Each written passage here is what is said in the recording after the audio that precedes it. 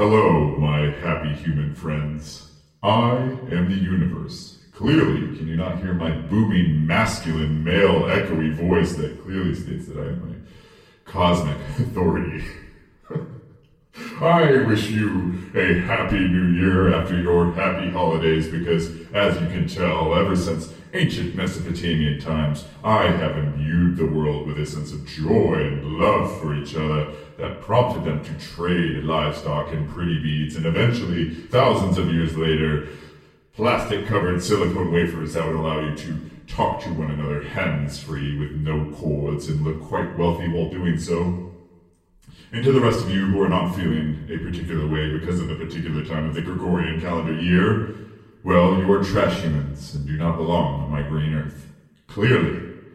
Because 'tis the season and 'tis the time to joy flex on one another and make sure that everybody knows exactly how happy you are and wealthy you are, and so wealthy in fact that we will collectively pitch in and keep J.C. Penney around for one more year and show everybody how good our families are and that clearly no one at the dinner table is reminding us of childhood trauma. And to you happy humans having a happy new year, I wish you the best of time with your elastic bands in the gym that is not provided by the gym, but that clearly somebody got you so you could do leg warm-ups in a very cool way that the host of this podcast does not get to do, but looks quite effective. And so, from the universe, I hope you enjoy this latest episode of the How to Human podcast, hosted by Sam Lamont. Here he is in all his glory, yes, sometimes odd self. This is the sound of an electrical transformer.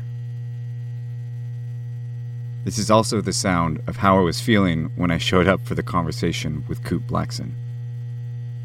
I wasn't good, but I wasn't bad.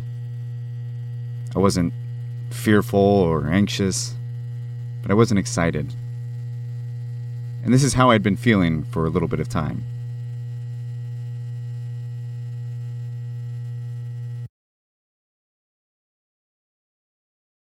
I wasn't expecting it, but this is the sound of how I felt leaving the conversation with Coop Blackson.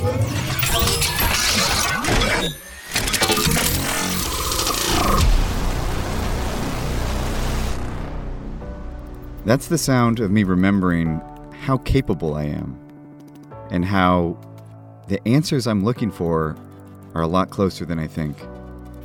I, without realizing it, had turned my back on my intuition and had stopped trusting myself in a way that made me cautious and fearful and helpless. And Coop, if you're listening, I want to publicly thank you for restoring that faith in myself and that belief that if I follow my gut, even if it leads to making mistakes, it's better than not doing anything. And so today's episode is called Deep Down We Know, after a line he said during the conversation that really resonated with me. And if you haven't ever heard Coop Blackson before, it's my honor to get to be the one to introduce you. He's an author and a motivational speaker and a workshop leader, and somebody who I look forward to following because he has a power and a gentleness all in the same breath, where you both feel supported and pushed. And it's exactly what I needed for at least this particular chapter in my life. So here is my conversation with Coop Blackson. Hey. Hey, man. Hey, Coop.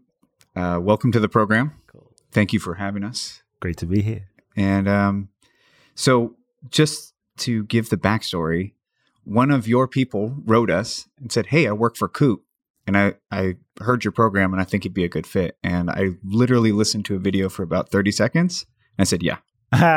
It'd be a good fit. And it was just the warmth, I think, in your message and voice where I said, okay, yeah, I want to. And so I've done some digging since then, but initially it was vibe from the start. Awesome, bro. Yeah. But this is how I like to start the program. It can be as big or small of a question as you would like. Who are you? Small question. It could be a big or a small. Who am I? I am infinite being incarnated in this body, having a human experience, expressing as this character called Kut. And so really, at the deepest level, who I am is consciousness. Who I am is everything. What I am is God, divine, whatever label you want to put on it. Like, I'm that. I'm you. You are me, It's just oneness at the deepest level. But on a practical level, I was born in Ghana, West Africa. Father's from Ghana, mother's Japanese. Grew up in London. Kind of raised in LA since 18. So, half of my life. And just a global citizen, And so for me, from a very young age, I always felt a deep calling to serve people. I always felt a profound, I remember being age 6 and I just wanted to help people. I felt this burning compassion. I would feel people suffering around the world. My father's Africa, go to Africa and see people suffering. And it just, I don't know, it just touched my heart really deeply. And I didn't know exactly what that would look like in terms of form, but I just knew my life wasn't my life. And for me, that was, in terms of who am I? I'm a lover, man. I love people. I love humanity. I'm in love with people. And so, in terms of my foundation, what really impacted my life was, I grew up in the church, and my father is a minister. He has 300 churches in Ghana, West Africa. 300? 300.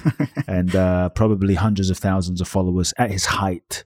And so my first memories, literally as a young boy, remember being a chubby kid growing up in London and Ghana and seeing a crippled woman crawling on the floor. She picks up the sand that this man walks on, being my father, wipes it on her face, stands up. So I grew up around miracles, and that really informed me, impacted my life. Blind people seeing, deaf people hearing, people standing up out of wheelchairs. My father would look at a woman in a wheelchair and say, "Stand up. Why are you sitting down? You're not sick. Stand up." And she would say, "But I haven't walked in 5 years." "Do you believe? Stand up."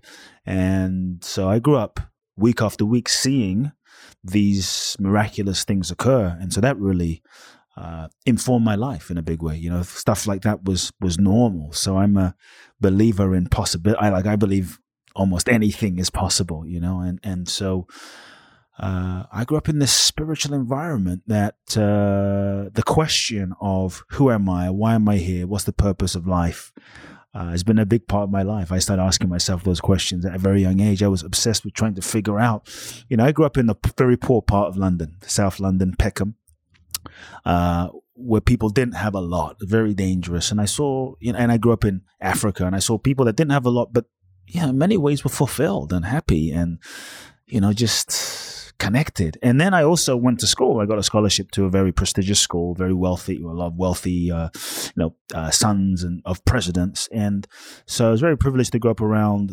you could say this privileged culture as well. And I saw a lot of people that had everything, every reason to be happy, but were also unhappy, unfulfilled. And so I started to ask myself the question, why? What is this? What's the purpose of life? Is it just to go to work, make money, become famous, pump out some babies, go on a vacation, a car, a house, and then die? And so from 8 to 18, that kind of became my obsession, my quest. Probably read 800 books by the time I was 18, just trying to... You're a seeker. I was a seeker, but obsessive. I was a kid that I would literally go to school. On the way to school on the train, I'd be reading books. Everyone from Wayne Dyer, Louise Hay, Marianne Williamson, Tony Robbins, Deepak Chopra, Dan Millman, the sort of Western pop psychology people, to the Eastern mystics, Blavatsky, Osho, Krishnamurti, Ramana Maharishi. And so this was my life. I'd come home from school and, I'd finish my homework in 2 hours. Then I'd read for 4 or 5 hours till 1 a.m. just trying to understand, And so... when I was 8, I started speaking in my father's churches. My father threw me in front of the audience and said, "Speak." That, you could say, began my speaking career. And 14, I was basically given the mandate to take over my father's spiritual organization. And it was announced to the congregation, "My son's taking over." I looked at my mother, I looked at him and I figured, I am, that wasn't my path. And I literally saw my entire life set out for me. My entire life was being preset, scripted, and planned by my father, by everyone else. And honestly, this wasn't my path. It wasn't my choice. And in that moment, I felt my heart sink. In that moment, I knew that this was not my truth. But I was too afraid to speak to my father. I was too afraid to speak up. I was too afraid to be honest, because I was afraid if I was true, if I was authentic, if I spoke my truth, I'd be outcast. I'd be alone. I'd lose love. And so I kind of went along with it, for 4 or 5 years, and burnt me up inside. And when I turned 18, I knew I had to make a decision. And this is what really had an impact on my life. I looked into my future and I saw 18, 20, 25, 30, 40, 50. I saw my entire life, and I figured if I could be successful by everyone else's standards, but if I didn't have myself, if I didn't have my truth, if I didn't have my own soul, my own integrity, I have nothing. And the pain of that was really intense, and I cried because I realized I was going to have to let go of my father. I was going to have to let go in order to have myself, and finally had the conversation with my father. That's the day I became a man. When I decided, you know what? Nothing is worth my freedom. Nothing is worth nothing. And I really wanted my father's love and acceptance. So it was a big deal. I told him we didn't speak for 2 years. And wow. That was really hard. Sometimes people say, well, when you find your purpose, the whole universe opens. No. The unicorns come out, the violins play, everything is easy, the synchronicities unfold. That was like hell, man. I mean, I felt like I was following my purpose. I was being true to myself.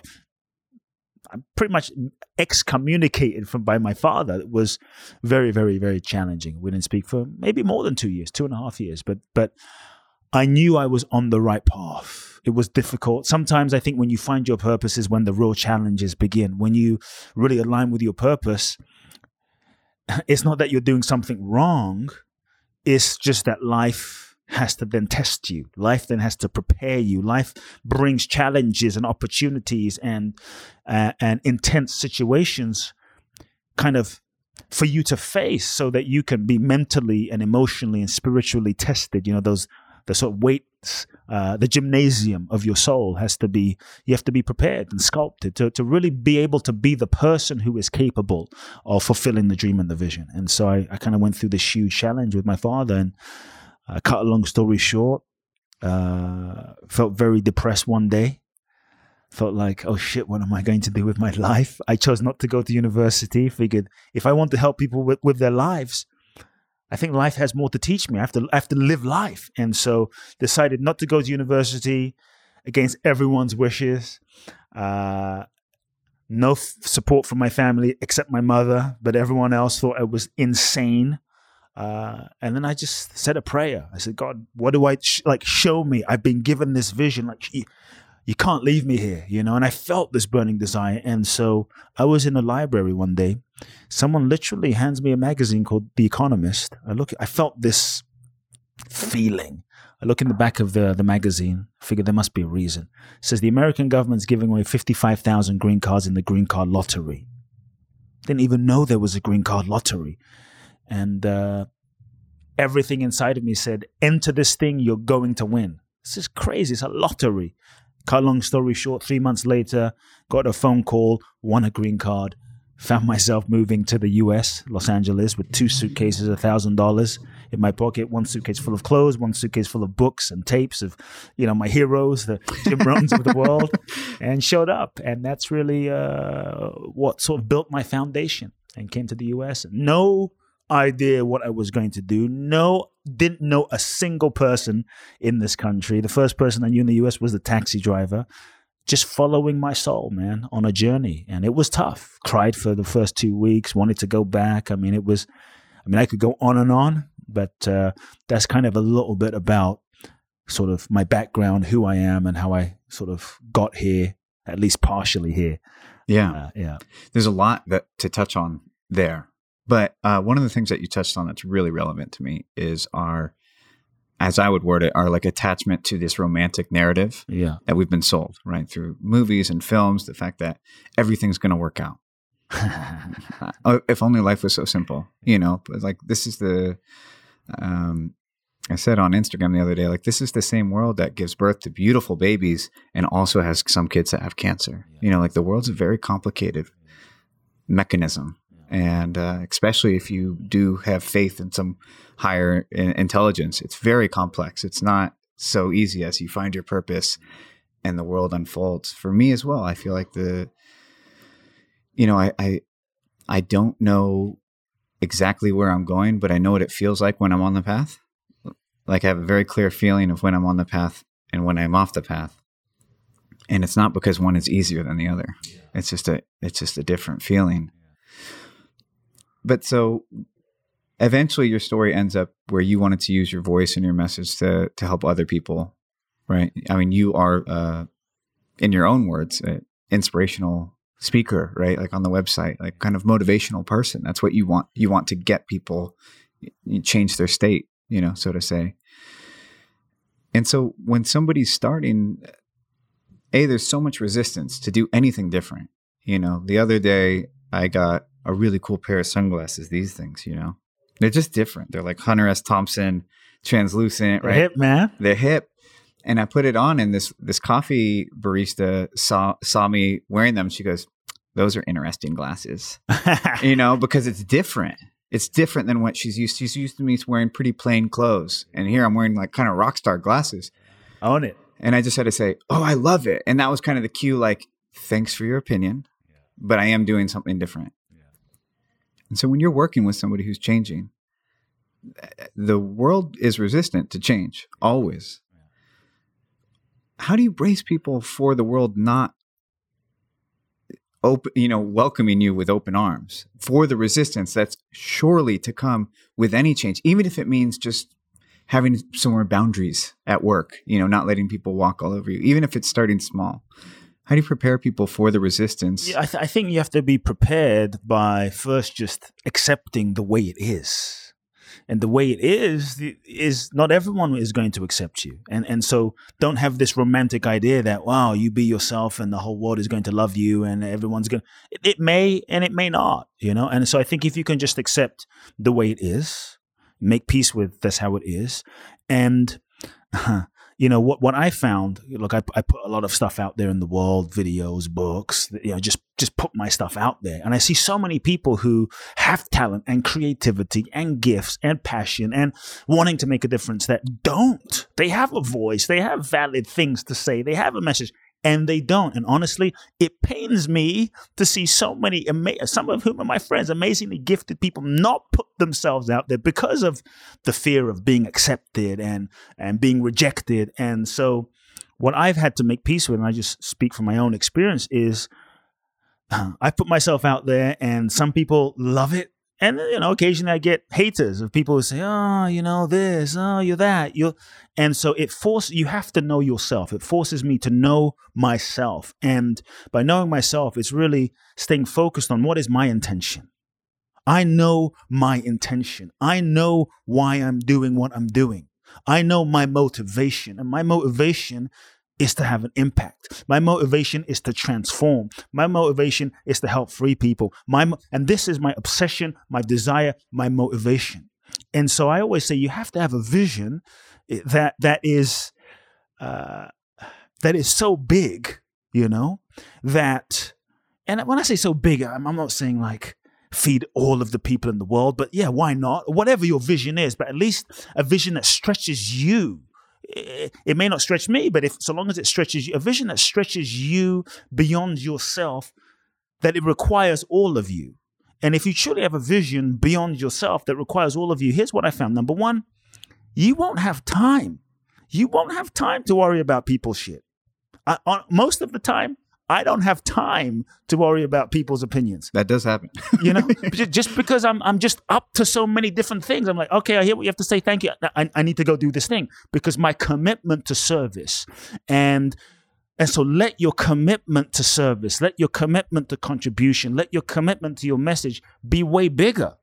And so my commitment, and I'm not perfect, but my commitment is way bigger. So when people say stuff, it's what it is. The other thing I found is, and I've had to make peace with, is the way people perceive you reflects really more about them than it does about you.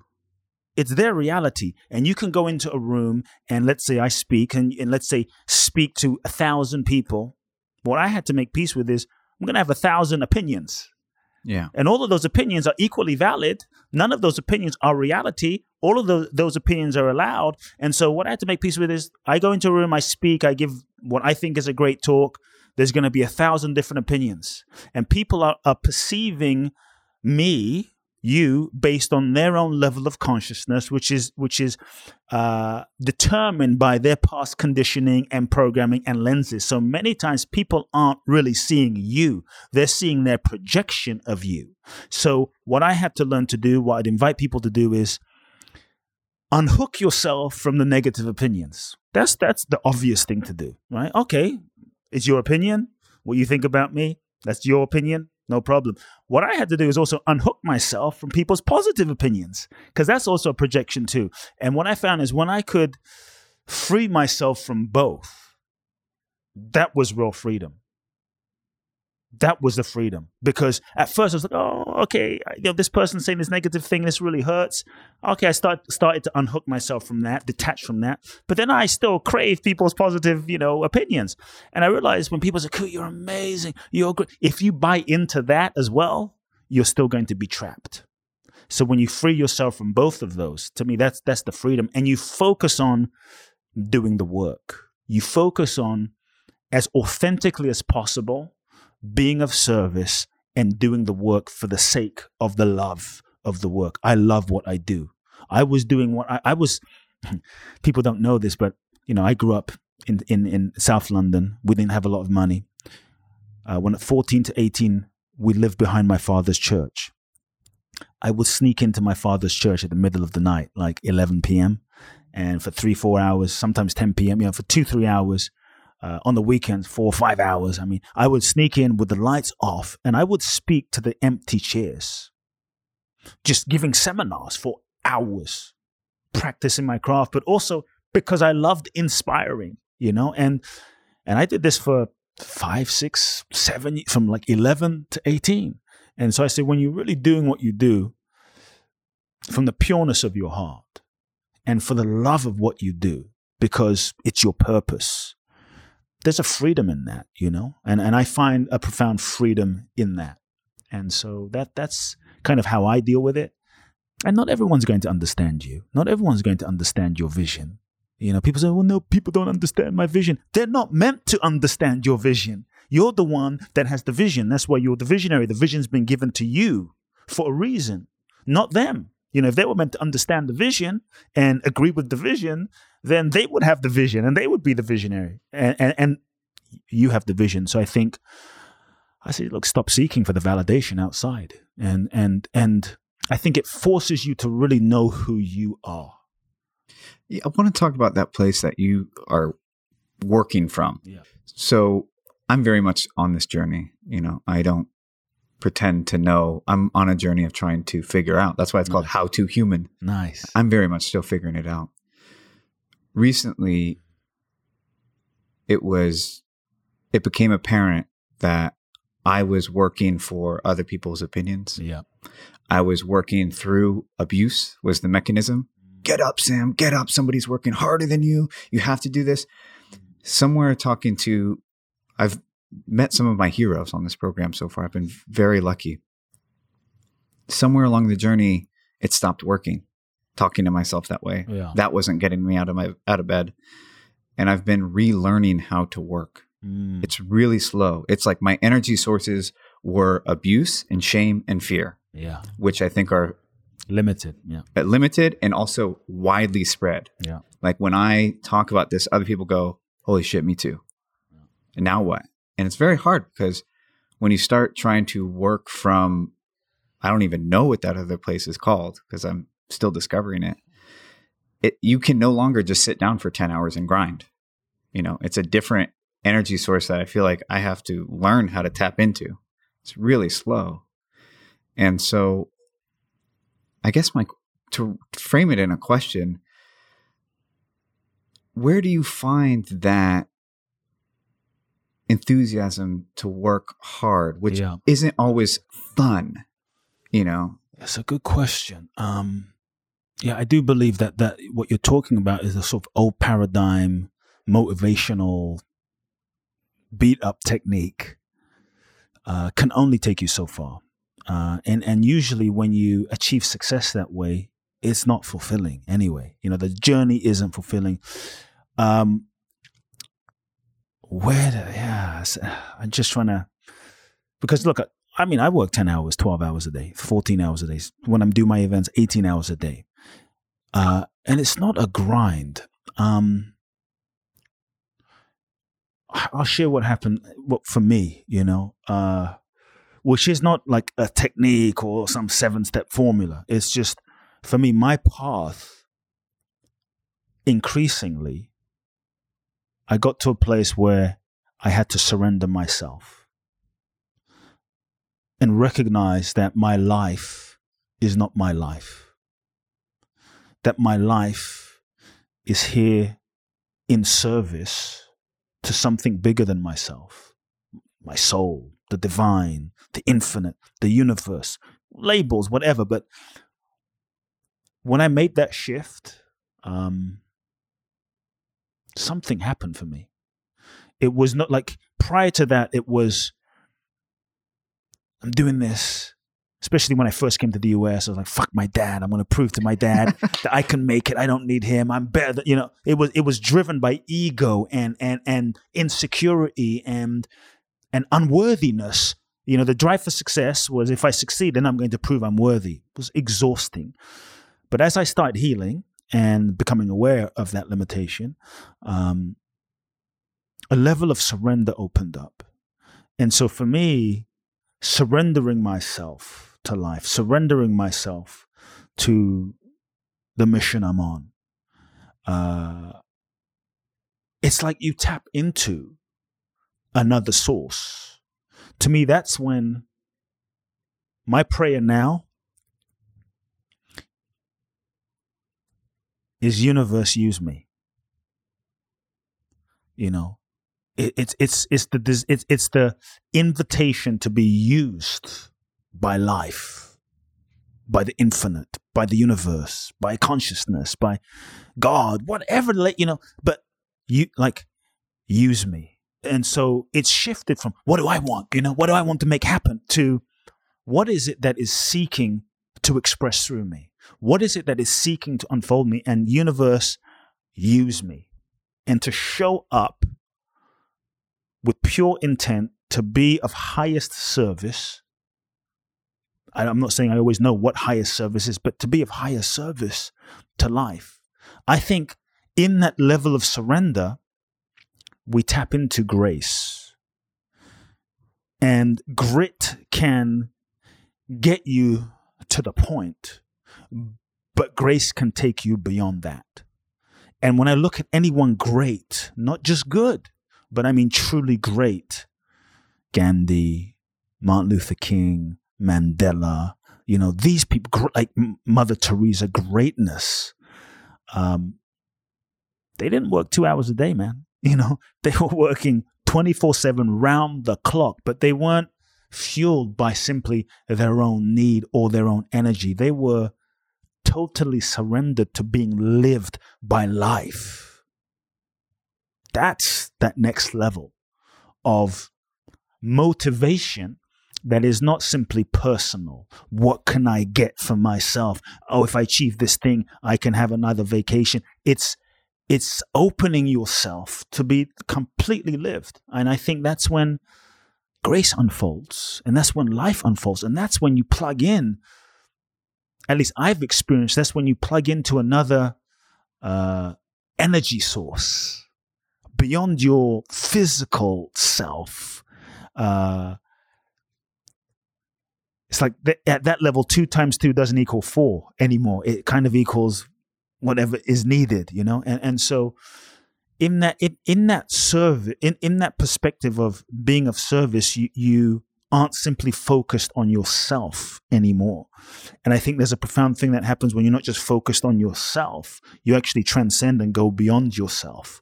And I think that's when magic happens, at least for me. That's when magic happens. Is it easy? No, it's not always easy. Do I get physically tired sometimes? Sure, I get physically tired sometimes, but that's just a human experience. But the motivation is different. That's what I find for myself. There's a different motivation you tap into that's not just getting anymore. It's hard to explain. I don't know if that makes any sense. No, I feel the same way, where I feel like I am just starting to experience this other energy source. It's better. It's hands down better. Yeah. But it's a difficult switch. Yeah. It's a very difficult switch, because if you're used to what I'm used to, which is like, wake up, get up, do this, like the grit that you're talking about, that's so idolized here, right? Like all of our heroes are like, like Elon Musk, bless his heart, sleeping underneath his desk at PayPal, or sleeping on the factory floor. And it's like that. These are the idols that, I'll be honest. Just because you surrender and just because you could say move into a different approach, it doesn't mean you may not do that. Gandhi, 24/7, nonstop, in prison, in and out of jail, on the train. I mean, he was, if we were just to observe him, he was working harder than Elon, it was nonstop. But to me, he was being used. Yeah. And there's a difference. The motivation and your why, I think, is different. It's not so much about, let me prove myself anymore. It's not so much about what can it's really about, okay, universe, use me for the highest expression. Use me for the highest upliftment of humanity. Use me for whatever is necessary. There's a different motivation.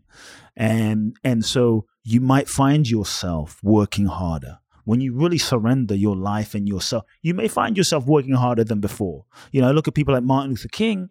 Martin Luther King, he just wanted, they asked him to be the leader of the civil rights movement. And he refused for a while because he wanted to live a nice life with his kids in a Baptist church in Alabama somewhere, because he knew what it was going to take to say yes. He knew what it would take. It might take his life, which it ended up taking.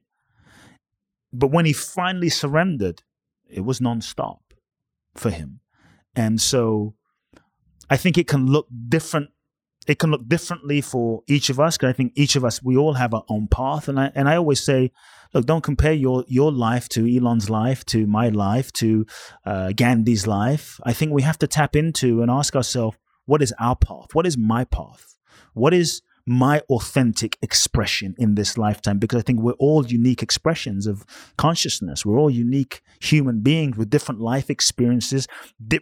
We incarnate, I think, because our souls are here to learn different lessons. And so my lessons and what I'm seeking to learn in this lifetime is going to be different from Bill Gates. And the challenge is we get caught up in this thing of, wow, that person made $1 billion and that person is doing this and that person is that. But you're not that person. I'm not that person. And I think we have to really ask ourselves, what are the lessons? Why have I incarnated? Why am I alive? What's my purpose? And what are the lessons I'm here to learn in this lifetime? And the way I see it, life is a school, Life is the greatest university. So there's the goal line, and so much of our culture is focused on the attainment of goals, and we worship the heroes that attain the goals. But I believe there's the soul line. The soul line is really who you become in the process, in the lessons that you learn, and really learning, like, am I really becoming who I was meant to be? Not who Jeff Bezos was meant to be. Am I becoming who I was meant to be? So I think the real growth is surrendering to your path and really evolving and becoming that. Yeah, and service isn't always visible.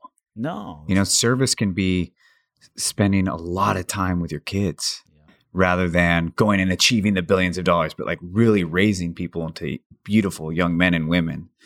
And yes, service, though, is one of the core tenets of your talks, I've noticed. And it's something that I believe in too. It's like, if you're feeling really fucked up inside, find a way to be of service to something or someone. I think when you're of service, you're not just fixated on yourself. Yeah. And many times I think we suffer because we're so obsessed with ourselves. Me, my emotion.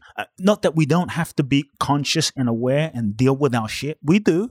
But sometimes the danger becomes we get so fixed and collapsed and self-contracted in on ourselves, me, my stuff, that we lose perspective, And so I think service is one aspect that takes us beyond ourself and transcending ourself. And I think there's a lot of freedom in that. And that's why I think service is, service I think is a key to a fulfilling life. To truly, if you look at anyone, like I always say, and I work with many billionaires and celebrities, people who've achieved a lot of success. Many times some of these people, they'll say, could I have a $50 million house, 2 jets? I've achieved everything I wanted to achieve. And I'm still miserable. It's almost worse to achieve everything you want to achieve and be miserable. It's almost better to not achieve it, to have the future hope that you might achieve it, but to actually achieve it and then get it and realize this ain't it, you're screwed. It's like, it's even more depressing.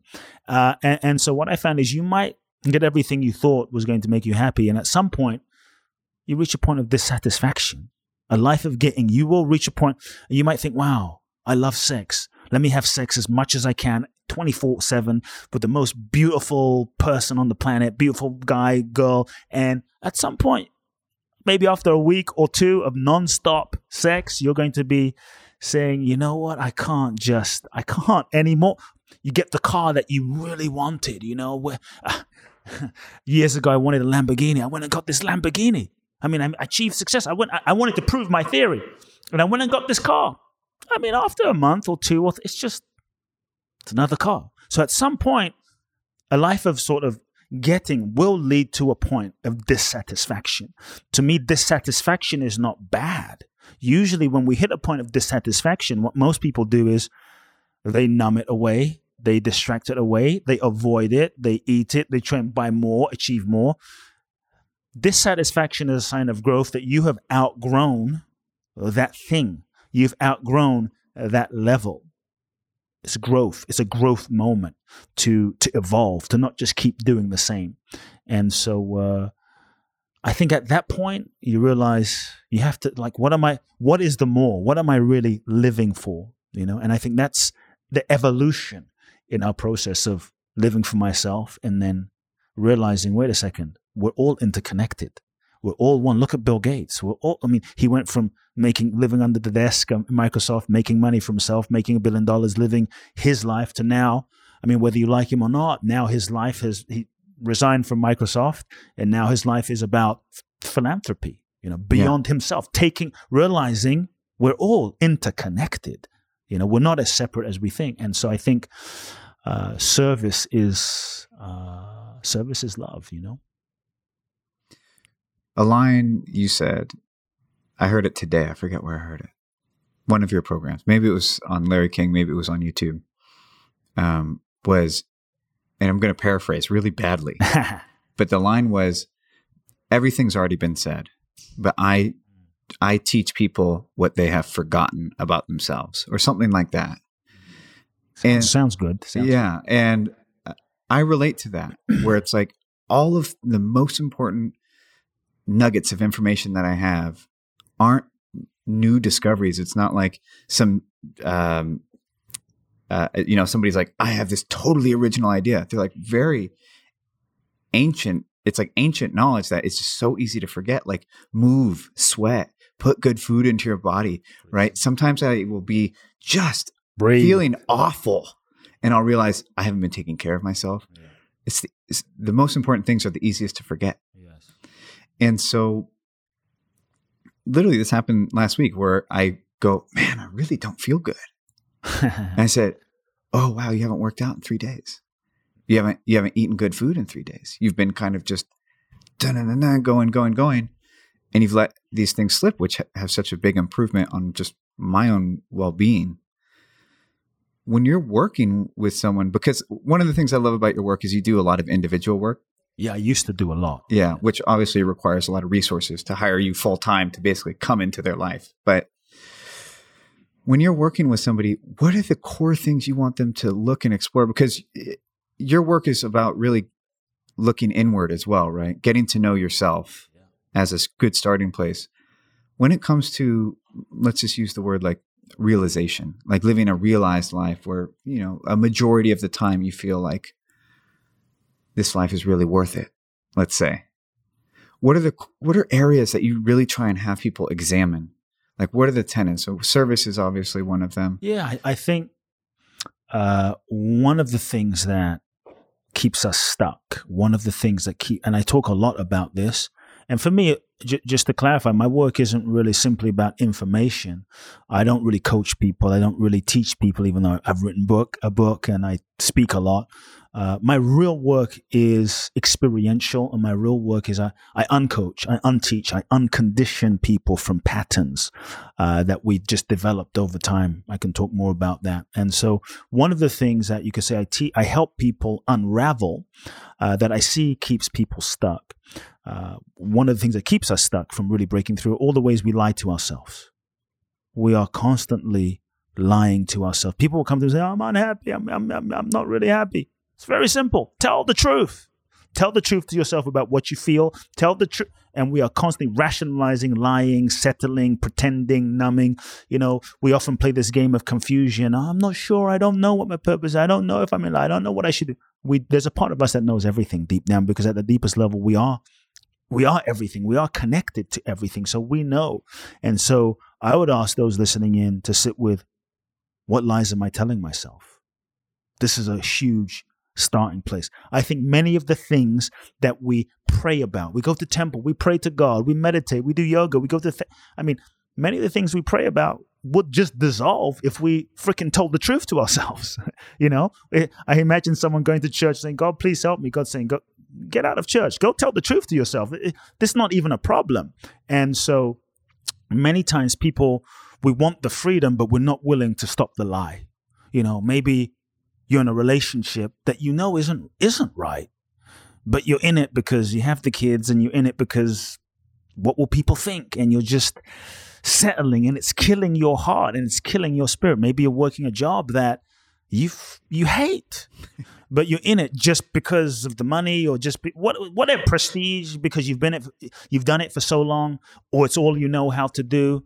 And so there's so many lies that we tell ourselves. And I think lies kill us. Lies numb us. Lies disconnect us from our truth, our joy, our aliveness. If you want to experience true aliveness, you can't be happy lying to yourself. You can't live an authentic, fulfilling life lying to yourself. People come to me and say, Kute, help me be happy.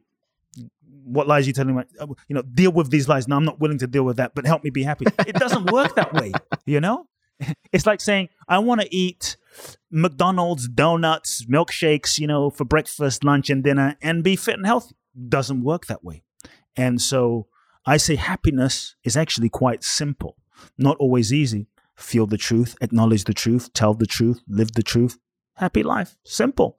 But we're afraid. I was afraid when my father said, you're going to take over my churches. I was afraid to tell the truth. I was afraid I would lose his love. I was afraid I'd be outcast. I was afraid I'd be alone. I was afraid I'd lose community. I was terrified. And I think we're afraid of the consequences. The challenge is many of the consequences that we make up in our mind aren't nearly as bad as what actually happens. And so we end up hijacking our life. And so what lies are you telling yourself? What are you pretending to not know? Because sometimes we conveniently pretend to not know when deep down we do. I give an analogy many times, if we've been in a relationship in the past, and maybe you were in a relationship in the past and you were confused, like you were with this person and you were kind of confused, and is this person the one? Are they not the one? Should I stay with them? Should I not? And you would have all these conversations with your best friend. What should I do? The moment you broke up with that person, you said to your best friend, I knew it. I knew that wasn't going to work. Like deep down, we know. And I think there's a responsibility that we have to own that knowing. And I think sometimes we're afraid because there's a sense of, if I really own my truth, I may have to do something about it. I may have to make the change. So it's easier to not own the truth, to keep ourselves comfortable, to keep our so-called life together that we're not happy with, but to just keep it together because it's what we know. It's the known. And so what lies are you telling yourself? What are you pretending to not know? What is it costing you? And I always tell people, be willing to feel the pain. We often numb ourselves from the pain. We shop it away, sex it away, eat it away, social media, whatever it is, because we feel the truth, but I don't want to feel this truth. So let me just forget I feel this and pretend, no, everything's fine, when deep down we know it's not. And so I think a place to start is, I'm big on the truth, like really feeling your deepest truth, feeling what's true, and having the courage to, okay, if you're not willing to take action on it, at least own it. Don't bullshit yourself. At least own it. Like, I'm not happy in my job. I hate my job. It's not in integrity, and I'm not willing to leave. And burn in that for a few weeks. You know, the fire of that will burn, and it's only a matter. It might take a year or two to do something, but at least you're not BSing yourself, saying, "I like it." No. I hate it. I don't like it. This is the truth, and I'm too afraid. And feel that without judgment, you know, without any judgment. Just be with what is and feel it, and it will begin a process inside. Instantly, I know of a conversation I've been avoiding. Oh my God, I felt it directly in my gut where I go, man. And it has dire consequences of this conversation. Like, I can't even say it on the air, and that's rare for me to not want to say something on the air. But the truth is what will. The truth, I say this, you must want, and I tell my clients this, and I don't just tell them, I take them through, you know, processes and an experience, but I tell people, you must want the truth more than you want what you think you want. You must want the truth more than you want what you currently have. So the question I ask people in my events, you know, when they come work with me is, what is it that you want more than anything else? We say we want to be free. We say, I want freedom. And I challenge people, no, you don't. Why do? No, you don't. What do you want more than anything else? Because if you really want freedom, true freedom, more than anything else, you'll have it. But many times we don't. There's a kind of an unconscious payoff we have for staying in that relationship. There's a sort of payoff we have for staying stuck. And so until we're willing to tell ourselves the truth, even about why we're not willing to transform. Yeah. Like, that sounds crazy. Like, no, I'm going to this seminar. I'm listening to this podcast. I want to transform. Usually, no, you don't. There's a part of us that doesn't want to transform. And I think part of the transformation is owning, here are all the reasons why I don't want to shift. Because I'm afraid if I shift, it's going to mean that consequence. It's going to mean this. It's going to mean this. Because those things that are unowned run us, and they hijack us and stop us from being free. Yeah. I was talking to my best friend the other day, and I just, in passing, just said, doesn't everyone want to be rich and famous? And he said, no, they don't. And I said, really? What do you mean? Right? Because Instagram, he says, people want to be rich and famous because of what they think that means, which is freedom. You know, really what they want is freedom. And, you know, if they could, you know, they want money and they want fame because they think that's what freedom is. Freedom to make your own decisions. And I thought that was so interesting. A lot of people don't even know why they're on Instagram. You know, I was doing an event with some influencers, you know, like Instagram influencers. People have a lot of influence and posting pictures of them. And I'm like, number one, why are you an influencer? And number two, what are you influencing people to do? Like, what is it you're influencing? And so many times we don't know, and we're just floating, you know? And so I think it's important we really connect with, who am I really? Look, I tell people, you might get everything you thought you wanted. Sometimes you achieve it through all sorts of means, you know, strategies, means, techniques, manifestation, what have you. But you might get everything you thought you wanted, only to realize this is not really what I wanted. It was just what I thought I wanted based on who I thought I was. It's not really what I wanted, but that only leads to being unfulfilled. So I think we have to really at first know who we really are. And many times we don't know who we really are. Many times we think if I achieve that thing, I'm going to finally be validated. If I can make it on Instagram and get fame and fortune, become this actress or what have you, then you'll see me. my dad is going to, or my mom, or people will finally see me and I'll be validated. And that's really what we don't really want that. We want something else. And so I think it's so important to really question ourselves, question our motivations, get real with who am I really? The reality is we've been conditioned. The moment we're born as children, if you look at a child is free, a child is in touch with their essence. A child, if baby were here right now, he or she would just jump on this table, sing, dance, scream, cry, whatever it is. There's no judgment. There's no shame. There's no guilt. There's just, it wouldn't wonder, oh, am I fat? What do you think of me? It would just run up to me or you. It wouldn't go, oh, this guy has a scruffy, beard and weird glasses. It would just hug you, But what happened to us? We were so free one time, free and expressive and just in the moment. What happened? We were born, we met our parents. Our parents are just doing the best that they can do based on their life, based on their conditioning, based on their childhood. Then we have a kind of scenario we're born into. Maybe pain, trauma, divorce, hurt. Maybe our dad was crazy or our mother was, emotionally neglectful. Whatever our story was, from extreme to just basic, we all have stuff. Even Buddha had stuff, even I had, we all have stuff. And so we have this experience. So two things happen. We're born free. And then we're born into this experience, this human craziness, life, right?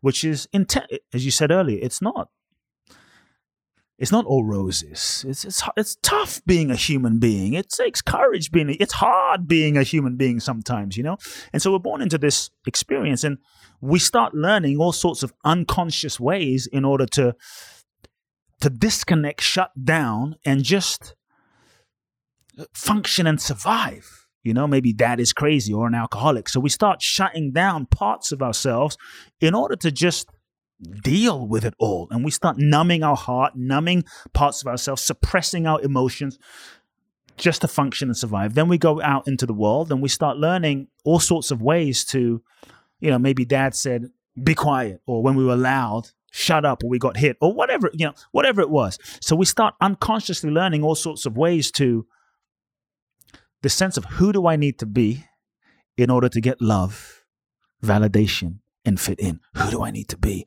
Oh, if I can be nice, if I can be funny, if I can be quiet, if I can be sexy, if I can be I had to be the perfect kid, the responsible one, the caretaker. I mean, that was me, and I got so much validation from being that. So we contort ourselves, we shut down, and we develop these roles and masks and personas that we think is who we are. But it's not who we really are. We think, oh, this is just who I am. So I ask people, we have to start questioning ourselves. Is who I am and is who I've become who I really am? Or is it simply who I've been conditioned to be? The degree to which we've been locked into this identity, thinking this is who I am, is the degree to which we're not free. We're being run. We think we have free will, but we don't. We're being run by the conditioning and programming of our past without even being consciously aware of it. And then we are setting goals based on this false sense of who we are. And then we wonder, well, why the hell am I not happy? I want to be an influencer on Instagram. And we don't, And so I think we really have to start with, okay, who am I really? Like really, beyond the role and beyond the mask and beyond this dance I've learned to do in order to get certain needs met that worked for me when I was 5, not quite working for me when I'm 25 or 35, not truly fulfilling. Who am I really? Because it's only by peeling away layers and getting and questioning and feeling and letting go and shedding and have the courage to shed and release and you can say die to who we've crafted ourselves to be, that we can then connect to our truth, connect to our true essence. And I believe it's only from that place that we can then begin to navigate our lives authentically and say, you know what? I thought I was this person. I thought I was this person. I thought I was that person. And based on that, I thought I wanted that. And I built an entire life that was a lie based on who I thought I was. But I realized, this is who I am. And then I think we can say, what do I really want? And start navigating our lives and making choices based on our authentic truth, And I think it takes a lot of courage. Yeah. I've had a list since my birthday was August 29th. I had a list that says, what do I want? I've been asking myself that, and things go on and then they get crossed off, and things go on, crossed off. And I'm just letting it kind of be but it's a big fucking question when you're being honest with yourself, because it's like, once you start examining stuff, you can, if you're looking, you can realize, oh, wait, that's not quite it. Yeah. You know, that's not quite it. Like, yes, I think it's fair for me to want, you know, financial, freedom, you know, just to be able to be comfortable. Because right now times are tight. You're good, but you know, when you're starting anything, like, I'm glad people like this program, but it's been tough to pull off. You know, it's a huge question, and I just have a question about fear of making some changes, because, like, I have some good direction of where I want to go. I've been thinking about this a lot. But like I said, just during this conversation, something came up. Oh man, I've been avoiding this conversation big time. And that can possibly explain some of the drag I'm feeling on the inside. How would you recommend I approach it, or even think about if I'm ready to approach that? The conversation? That move. In my case, it's a conversation, but in other people's cases. And you can't say what it is, right? Not quite yet. Not quite yet, yeah. How should you approach? So it's a conversation you want to have with someone? Yeah, I just want to be really honest, and it's kind of disappointing. It's like, I won't be the bearer of good news, you know? I believe the truth serves everyone. Not that it's easy, but the truth serves everyone, even though it doesn't always seem that way at first. And I think the only way to approach it, my friend, is to find the right, not that there's ever a right moment for quotation marks, bad news, right? There's no perfect moment. Hey, I got some challenge, a bad news. It's not like a perfect moment. There's just the best moment you can find. But what I found is, when I hold back truth out of my fear or out of not wanting to hurt someone, I'm not really serving them.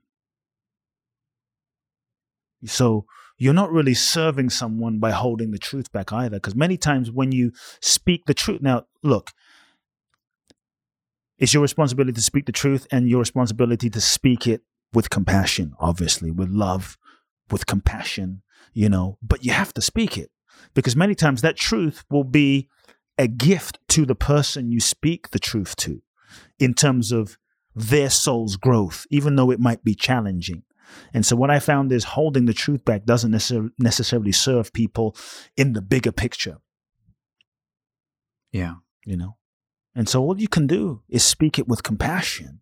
So when I say speak the truth, I'm not saying like, hey, just drop the bomb on someone and say, hey, you deal with it. No, like, share your intention for why. Like, many times we have to speak the truth, not because we don't give a shit, but because we really love the person, or we really care about the relationship. And I think if you can set up the context for what your intention is for speaking the truth, and if you can set up the context, then that person or those people may be more able to hear you without feeling attacked or the need to defend, and they can hear where you're coming from. And I think when people can understand where you're coming from, they can at least hear it and at least listen, you know?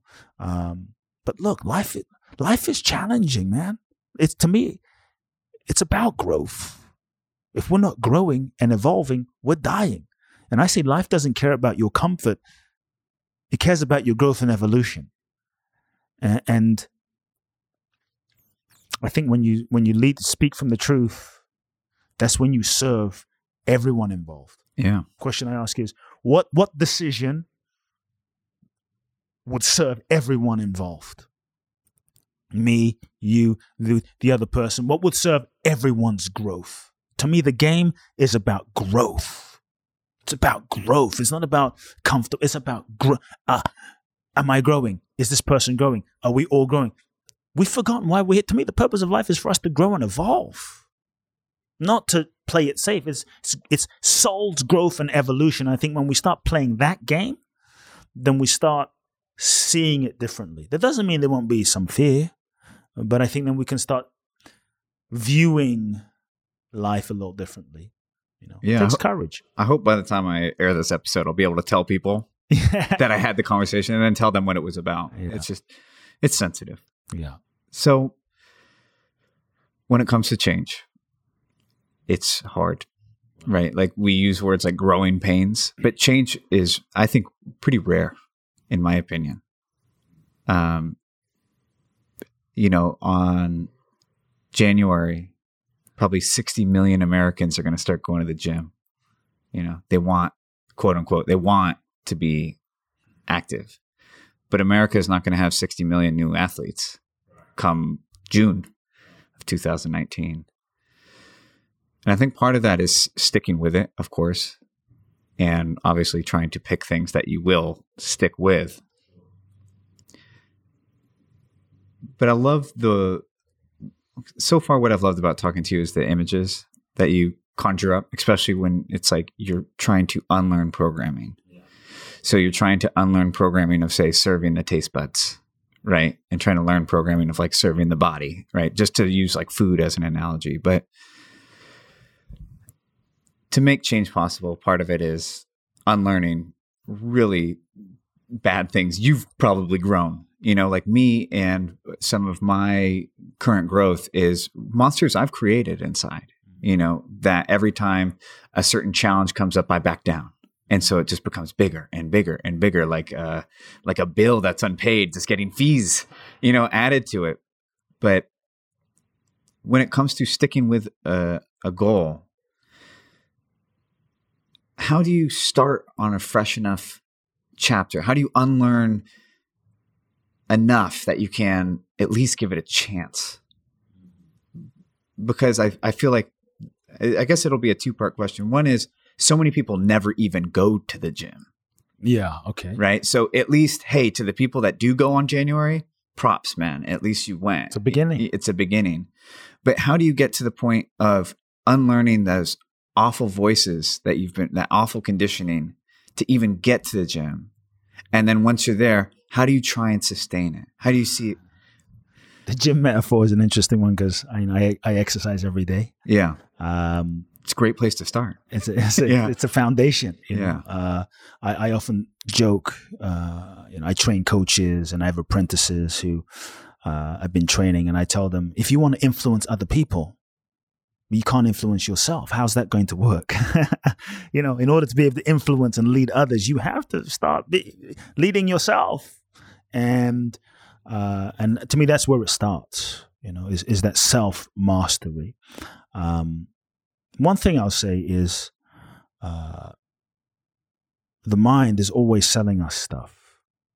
The mind is always selling us a bunch of sometimes BS. We have 65,000 thoughts, 75,000 thoughts in that zone a day. Most of those thoughts are the same as yesterday, constantly saying, you're not this, you're not that, just programmed tapes, loops, conditioning, much of which is not even ours. Some of that has been passed down to us. If we really start becoming, most of the time we're not aware, it's just playing in the background. So I think the first thing is we have to start becoming aware of the constant script and the constant programming, the constant tapes that are running in the background of our consciousness that we're not even aware of, but is the music, the soundtrack of our life that is controlling our actions. You're not enough. You're not worthy. You never make it. We're not even listening to it. It's just like the background elevator music. And I think we have to start becoming aware of that, and we have to start questioning those voices. I often tell people, just because a thought is in your head doesn't mean it's true. Thoughts are just thoughts. It's not the thoughts that are important. Many times we make it, it's the thoughts that are, no. To me, you can't stop your thoughts. They just happen. They're just spontaneously arising. You can start becoming aware of those thoughts. But what's important is not the thoughts, but the importance that you give them, the power that you give the thoughts. Thoughts are just thoughts that are arising. And I think if we can begin to develop a relationship with our mind, a relationship with those thoughts, and begin to observe those thoughts, begin to actually, many times we don't observe those thoughts, we're so in them that they run us, they hijack us. But if we can start to actually take a step back and recognize, I'm not my mind, I'm not those thoughts. Just because my mind is telling me that doesn't mean it's true. It's just a thought. And take a step back, and observe. If you can observe something, then you're not it.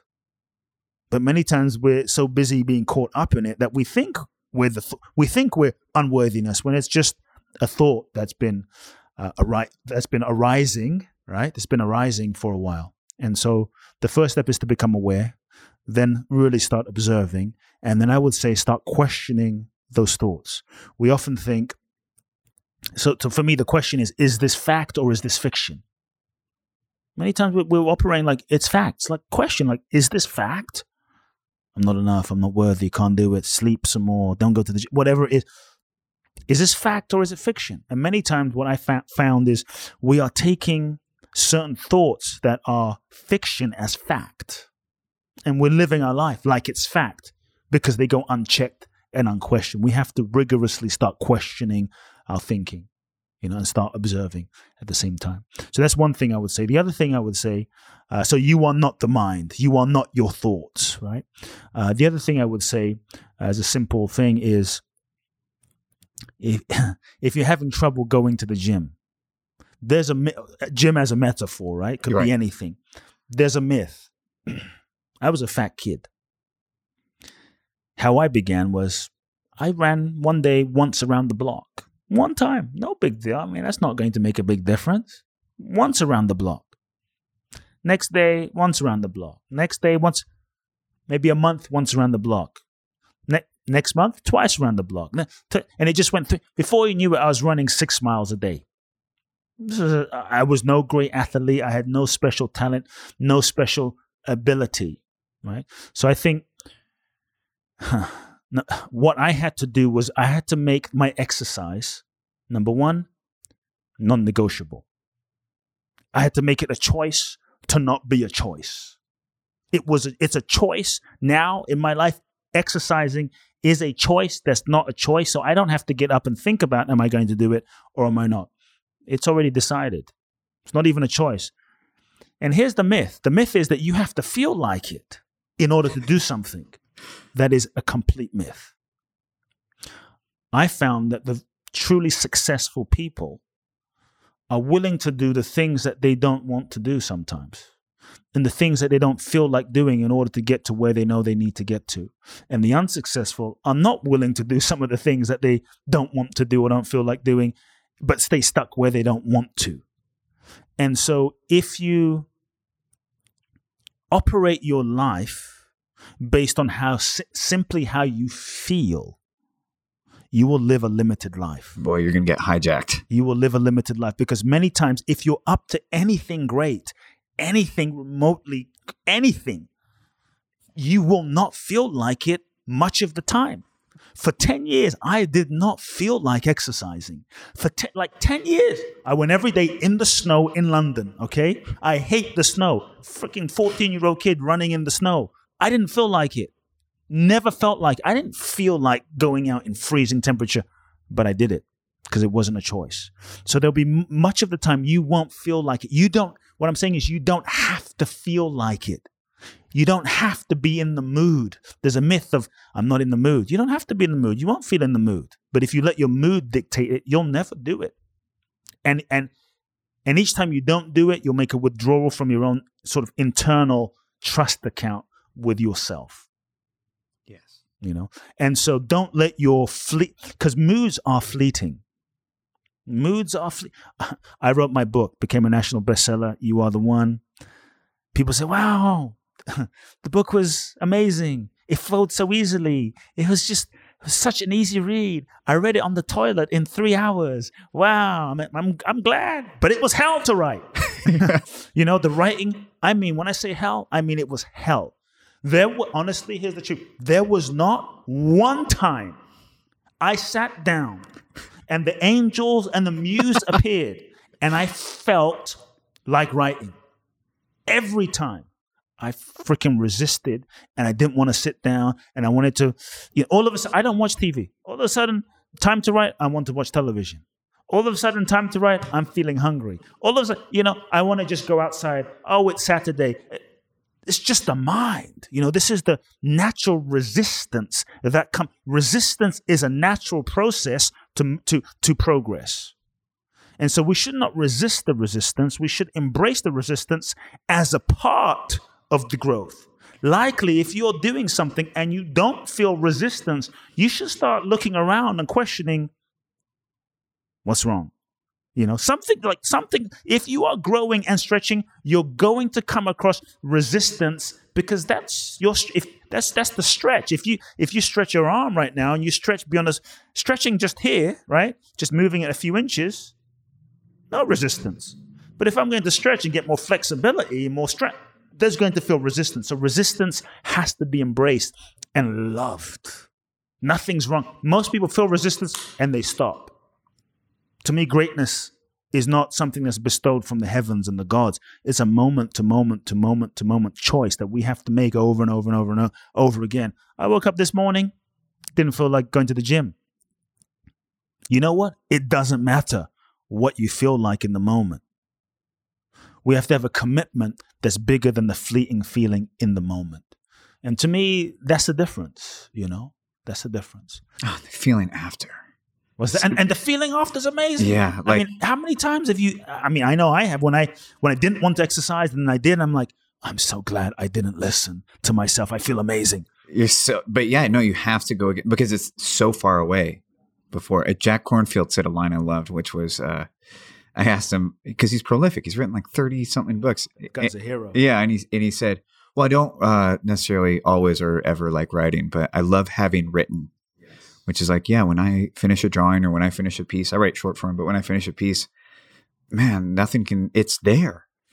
You brought it into the world. And even though you didn't want to, You triggered a thought. It could be a writing conversation, but it could be anything. You have to, number one, just start. You have to just start. Start where you are as you are. One myth you have to give up is you have to be completely healed. Start as you are where you are, because even in your screwed up state, you can help someone. There's someone you can help, even as you are. Picasso was, I'm told, a little screwed up, but he created amazing art. What if he went to therapy for 50 years and waited until he was healed? We wouldn't have the art. So even as you are, your creativity, consciousness can come through you and express itself in a unique way. Right? You also have to give up the need to be perfect. Just give it up, When I write, I had to give myself permission. The permission I gave myself to be able to write was I'm going to allow myself to write crap. I'm going to just give myself permission to write nonsense. Like, the shit doesn't have to be any good. I'm just going to dump my thoughts on the page and write. Give myself permission to suck, basically. And you know what? In the moment, it felt terrible. In the moment, it wasn't a masterpiece, but I at least got stuff out, and it began. And it gave me something to work on, And so I think we have to be willing to start where we are, as we are, and begin the process. For those that, in terms of going to the gym, here's a slight hack or technique. If you're having a struggle going to the gym, I would say, don't commit to going to the gym. Just put your workout gear on. I do that. I'm wearing my running shoes right now. Just wear your shorts and running shoes and just stand on the street. Or just drive to just stand on the I'm telling you, if you stand on the street with your sneakers on and your iPhone and music, probably you'll run once around the block. Yeah. So we have to just begin. And sometimes it's the small things. We sometimes think it has to be these huge things we need to do. We have to write the whole book in a weekend. We have to do this 7-mile run. Sometimes it's just the small things that we do, consistently over time that don't seem to make a difference in the moment. But over time, it's a huge difference. Yeah, it's accumulative. It is accumulative. Like if you go out right now and set to go be an athlete and work out like an athlete, you're going to be broken for a week. You will not go to the gym again for a week because your body will not be able to handle it. You have to go and start small. Yeah. Just like I started drawing again this year, I have to draw badly. Yeah. That's it. If I try to reproduce the image in my head, there's no way because I have a great image in my head. but I have to be willing to draw badly. And it's so, when it comes to running, I had to be on an elliptical for weeks because my knees, my ligaments, they couldn't handle running. And finally they got stronger. And finally I did, I was doing like 4 miles on an elliptical, which is odd because it's not a very distance oriented machine, it's like smaller strides, and then I would do a mile on the treadmill. It felt like I was going backwards. Right. But the truth is that like all these little ligaments, all these tendons, they had to build up. Like there was no way I could do 4 or 5 miles on the treadmill. And it's that with everything. So you've been really generous with your time. No, I'm having fun. And I'm excited to meet you. I'm really glad we got put in touch. But so if I was to pull out a phone right now and I was to say, Coop, this phone's for you. And on the other end is Coop when he was at his most doubtful, most cynical, most resentful at the world. Literally wherever you were at that fork in the road where you could have just gone, you know what? I made it to the United States. I could just go get a sales job. Which I tried for a weekend. And I could hand you this phone and you could talk to that guy. What's the message you would want to tell him? Life brought you this far. God brought you this far for a reason, not to leave you in this place or in this moment. Keep the faith. Don't lose the faith. You are not alone in this moment. There are guides, there are teachers, there is so much support all around you, even in this moment, the whole universe, the sun, the star, the moon, supporting you. Keep the faith. That's what I would say, That's keep beautiful. the faith. And I'm glad, the reality is I'm glad I didn't give up, I'm glad you didn't give up too. Yeah, I'm glad. Look, there were moments I felt like giving up. One time you talk about sales job, I got a job for a weekend selling cars in a tent sale, and I was so miserable, man.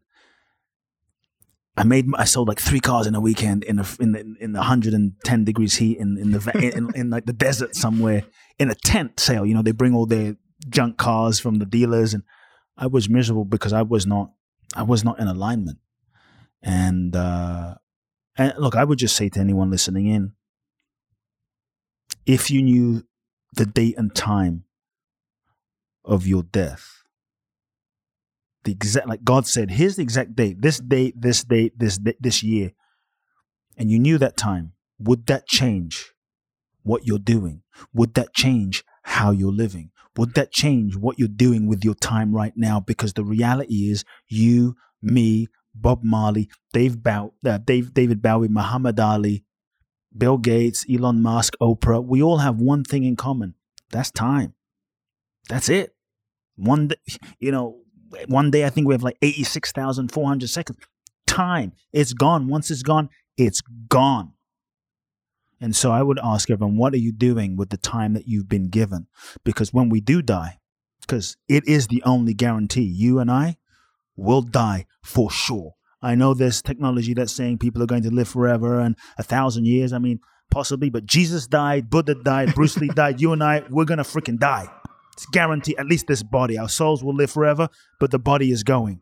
I think when we can make peace with that, hopefully it creates an urgency inside to say, look, we don't have time to waste, because when that moment does come and we meet our maker, we can't go to God and say, God, I kind of wasted 2 years in that relationship. Can I get a refund? I wasted 3 years in that job that killed my soul.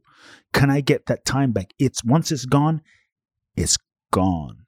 So I would just ask everyone, like seriously, we've been given a crazy, look, being human, I was going to use some words, I'm not going to use it, but being human it's tough, man. Being human is not always easy. There's heartbreak and there's pain and there's sadness and there's death and there's betrayal and but there's such beauty, joy and orgasm and children and babies and love and all of it. And I think life is beautiful, not just because it's perfect. It's beautiful because it contains the whole. We get this opportunity to live on this crazy, amazing planet with sights and colors and textures and taste. And we have the opportunity to taste everything. It's not like God said, you're only going to taste vanilla ice cream. You're going to taste every flavor possible. Taste it all, the light and the dark. And you know what? I think it's all beautiful. We don't get to control always what happens, but I think we do get to control the degree to which in each moment we love. And I think at the end of our lives, when we die, that's the only thing that's really going to matter. You know, did I love? Did I love fully? Did I love those around me fully? And so I just invite everyone to say, look, are you loving? The people of 9/11 probably had no idea they weren't going to come home that night and look their loved ones in the eyes and say, hey, I really love you. Or I'm sorry, you know. And so how would you need to live with no regrets? We have a precious gift. This life is a gift. It's challenging. It's difficult. It's a gift.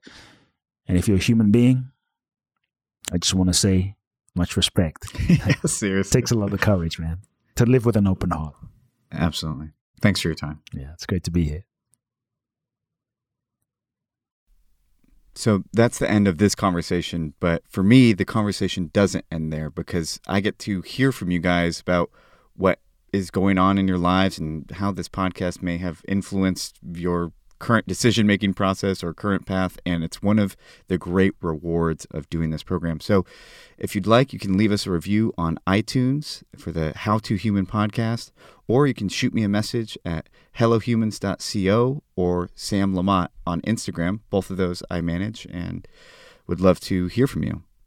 This is the How to Human podcast, a production of hellohumans.co, and I will see you next time.